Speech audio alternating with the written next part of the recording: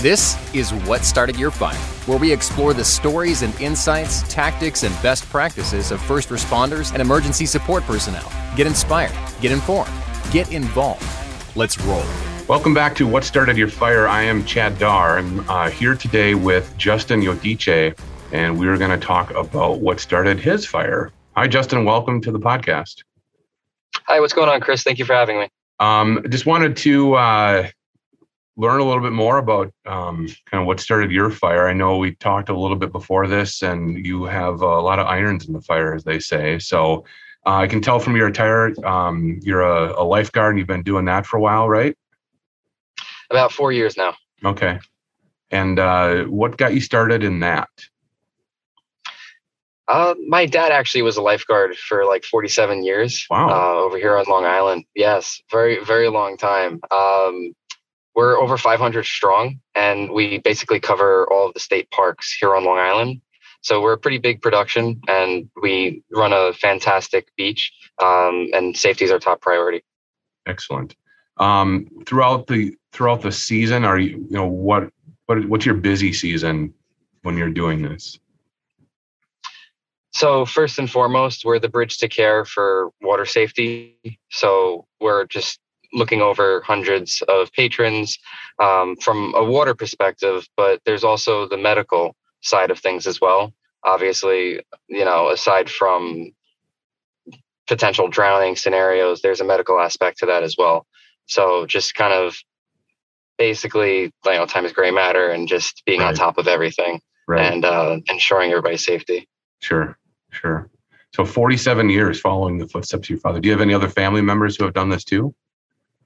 I do not. My brother is in the FDNY, so he's a firefighter for South Bronx. So okay, and I'm the only one. And you're also trained as an EMT as well, and you've been doing that for quite a while. Yes, that's correct. I've been a licensed EMT and practicing for about 7 years. Okay, and I'm with the Comac Ambulance Corps. And what got you started there? My kind of like MO. I would say I don't like the feeling of helplessness. It's something that's always resonated with me, and to play on the title, what started my fire. Growing up, I never liked kind of being in the dark with things, and when I couldn't control a situation, it really bothered me. Not so much as like a control freak. I just didn't like the concept that if somebody could be having a really bad day and something's going completely wrong, and they're completely helpless, they have no control, they don't know what to do, and they kind of like shut off. For me, that was always something that bothered me, and nothing, brought me more joy than to be like, wait a second, I can take control of the situation and help somebody. So I would say that kind of started my drive with the medical side of things. I think basic life support is a necessity. I think everybody should know, but not too many do. So I wanted to do my part, and that's kind of like how I got started with this. Sure. Making that kind of commitment, right? The commitment to help others, because usually the visualization, right, is where people are running away from a thing. You're running into the thing to make sure that everybody is okay, whether it be with your role as a lifeguard or as an EMT. If you think back, like, was there a specific age that you realized that this is what you wanted to do, or there was an interest in that? Did it start really young? And how much did your family play into that decision? I would say at a young age, and take this with a grain of salt. I think when you're young, you perceive the world in so many different facets, and sometimes it's a lot of information to take, and it's overbearing at a young age. So I'm going to use the word fearful. I think growing up, maybe I was scared, and it took me a while to kind of define what my fear was, and to realize that it was the not knowing that was scaring me, the thought of change in environment, change in situation. And as time progressed, I realized that I can control that if, I go into the right facets. So for example, we're talking about medical cases, say, God forbid, I'm out with my family, we're out to eat, and somebody's having like anaphylactic shock or something. Yep. Everybody kind of shuts off. They have like their blinders. They don't know what to do. Some people are recording. Everybody's crying. Just being able to step like, all right, what are we doing from here? Where do we have to go? And just kind of stepping up to the occasion. that always meant a lot to me. And I think that also translates in other, spheres of like kind of like what I'm doing, because I'm also an MMA fighter and I've wrestled my whole life. When I started with wrestling, it was solely for the sport. And then as time progressed, I was like, wait a second, I want to control every single facet. So I want to learn how to defend myself, how to defend my family. And then coming from a wrestling base, that's when I kind of like started with like martial arts and stuff. Mm-hmm. And it kind of doubled down on being able to control my, the more situational awareness and just being able to control little facets of my life. Excuse me. Fantastic. Tell me a little bit about, are there one or two things that earlier in your EMT career that really solidified, like, this is why I'm doing this? I feel as if I had many situations like that. One of my first calls when I was in EMT, and I took the class, I believe in 2014. So a couple moons ago, but one of my first calls, I believe it was a drunk driver T-boned some man when he was on his way to work. And obviously pulling up to the scene, it's a lot to take in. You see literally cars completely demolished. You don't normally see that, everyday life. Normally accidents are cleared very quick. They set up whatever the boundaries are. So you don't really get to see this. So being up close and personal to the situation, that within itself was definitely something that opened up my eyes. But the gentleman who was hit, he actually ended up passing away. And just being around the idea of that, like, life was taken away and what he left behind, like his daughter and everything, and his wife, it gave me a new definition to what life is really about and how precious it is and how it can be taken away very easily. So that kind of like rooted me in wanting to stay in emergency medicine, just because I realized that something very simple could be going wrong, like what we were saying before, an allergic reaction. Or even, somebody who might be having a stroke or whatever it is, like ischemic, hemorrhagic, whatever it might be. Like, they have to get to the hospital. Just understanding like the signs, and like I said before, time is gray matter. Just understanding and just realizing the situation and doing what you have to do to take care of it, or what's the next step. Mm-hmm. That kept me in medicine, just because I thought it really does make a huge difference. Like the idea that I've actually saved lives is insane. I mean, last year at the beach, we had somebody who went to cardiac arrest, and I was on them within like literally like 30 seconds, and we were able to get them back. And that within it, I'm just like, that's insane. The idea that, life could have been taken, but you were able to kind of give like a second chance, or like they got a second chance. That just, that's worth it for me. Yeah. And for our viewers who may not be that familiar with kind of the numbers around that, that's not like, despite what we see on TV sometimes where, every CPR incident leads to somebody surviving, right? That's not necessarily the case out in the real world, right? The survival rate after CPR is relatively low. And so being there and at the right time and being able to be trained and knowing what to do. And tell me a little bit about kind of the weight that carries, both in like you were able to make a difference in another person's life. Tell me about the weight. Is there a weight that you feel from that, or a responsibility, or maybe an obligation from those experiences? What Started Your Fire is powered by Ultra Bright Lights. Ultra Bright Lights is on the road and on the scene with vehicle warning lights, sirens, controllers, and more as we support police, firefighters, EMTs, security, towing, and others who demand the best in exterior vehicle lighting. Explore our huge selection at ultrabrightlights, spelled with a Z.com. I think you might resonate the same way as well, but you've spent a lot of time within your practice, so you get an idea of professionalism, and you hold yourself more accountable, and you hold yourself to a higher level. That being said, when you are in those situations, you kind of get hard on yourself. You're like, well, I'm the professional. I need to step up to the occasion. My job is to make your life better or to improve the situation, right?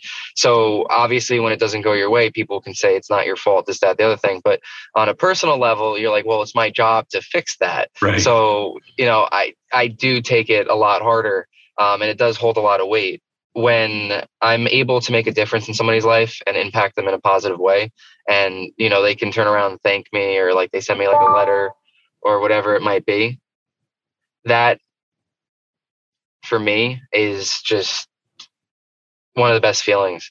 And that's kept me basically in line with working in EMS, because I chose a completely different career. I ended up in like business, and I got out of the medical career probably, was it 5 years ago? I changed my majors.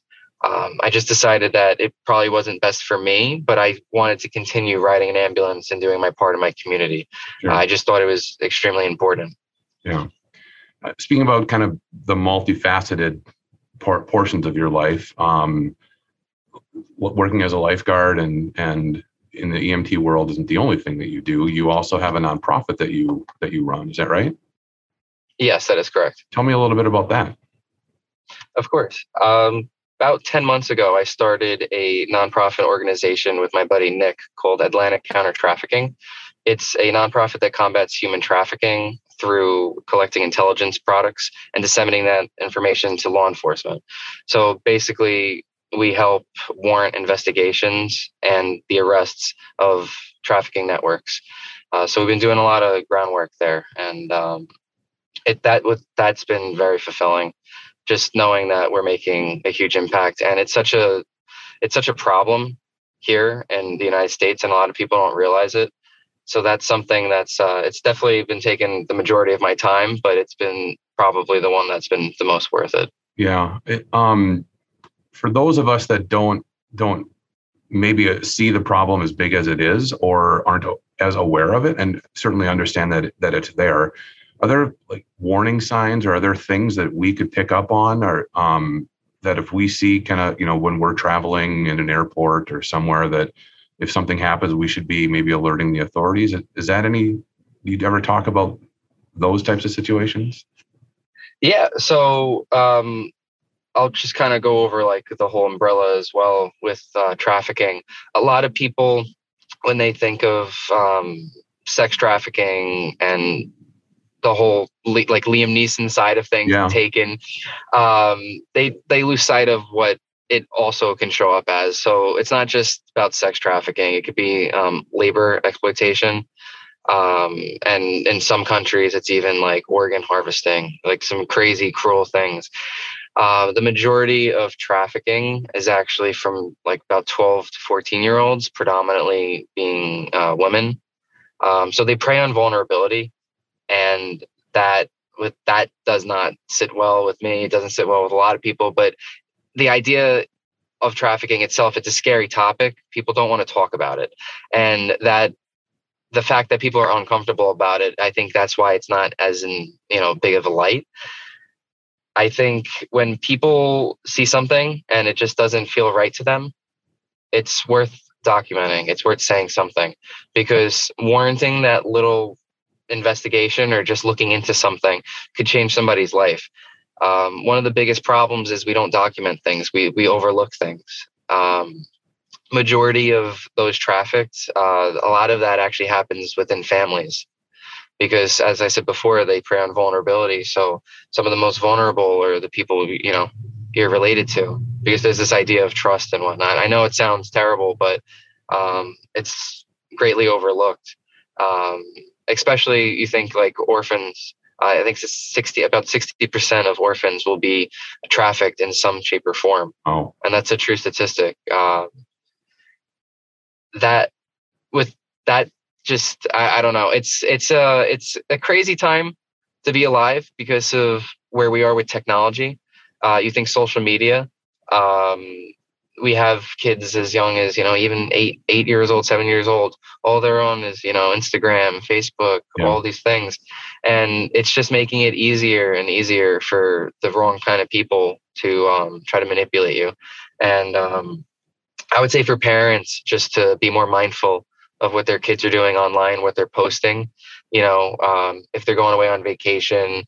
It's like little things, like even, something as simple as people posting like their ticket, their boarding pass.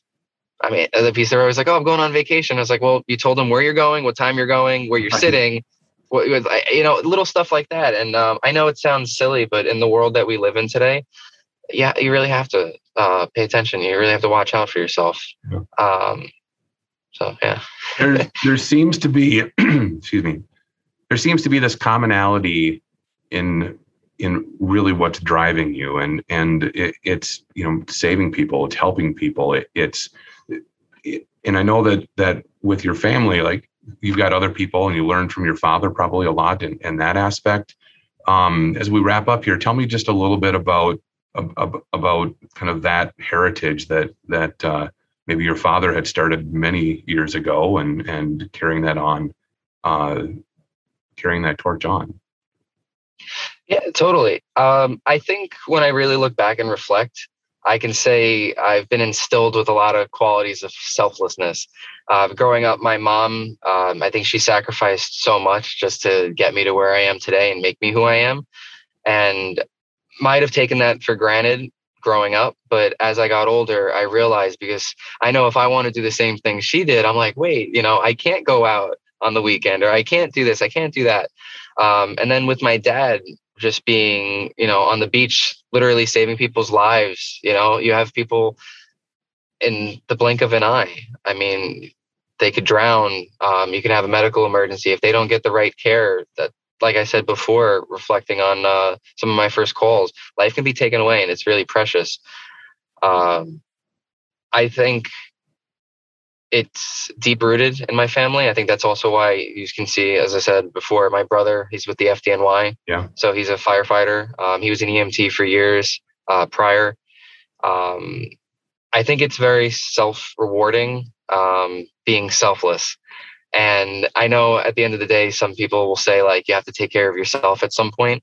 But I think looking out for others and kind of being like a watchdog actually was more uplifting for me, and it's catapulted me elsewhere in my careers, and it's really motivated me to kind of strive for just being a better person. And that falls, in my work as well.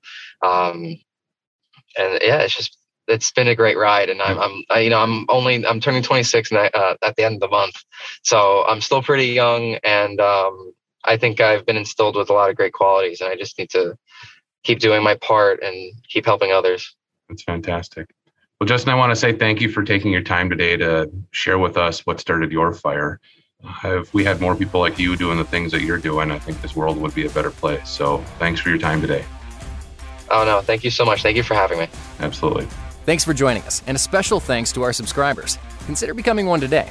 What Started Your Fire is a production of Ultra Bright Lights, who invites you to visit us at ultrabrightlights.com and explore our emergency lights and lighting technologies. Ultra Bright Lights, spelled with a Z.com.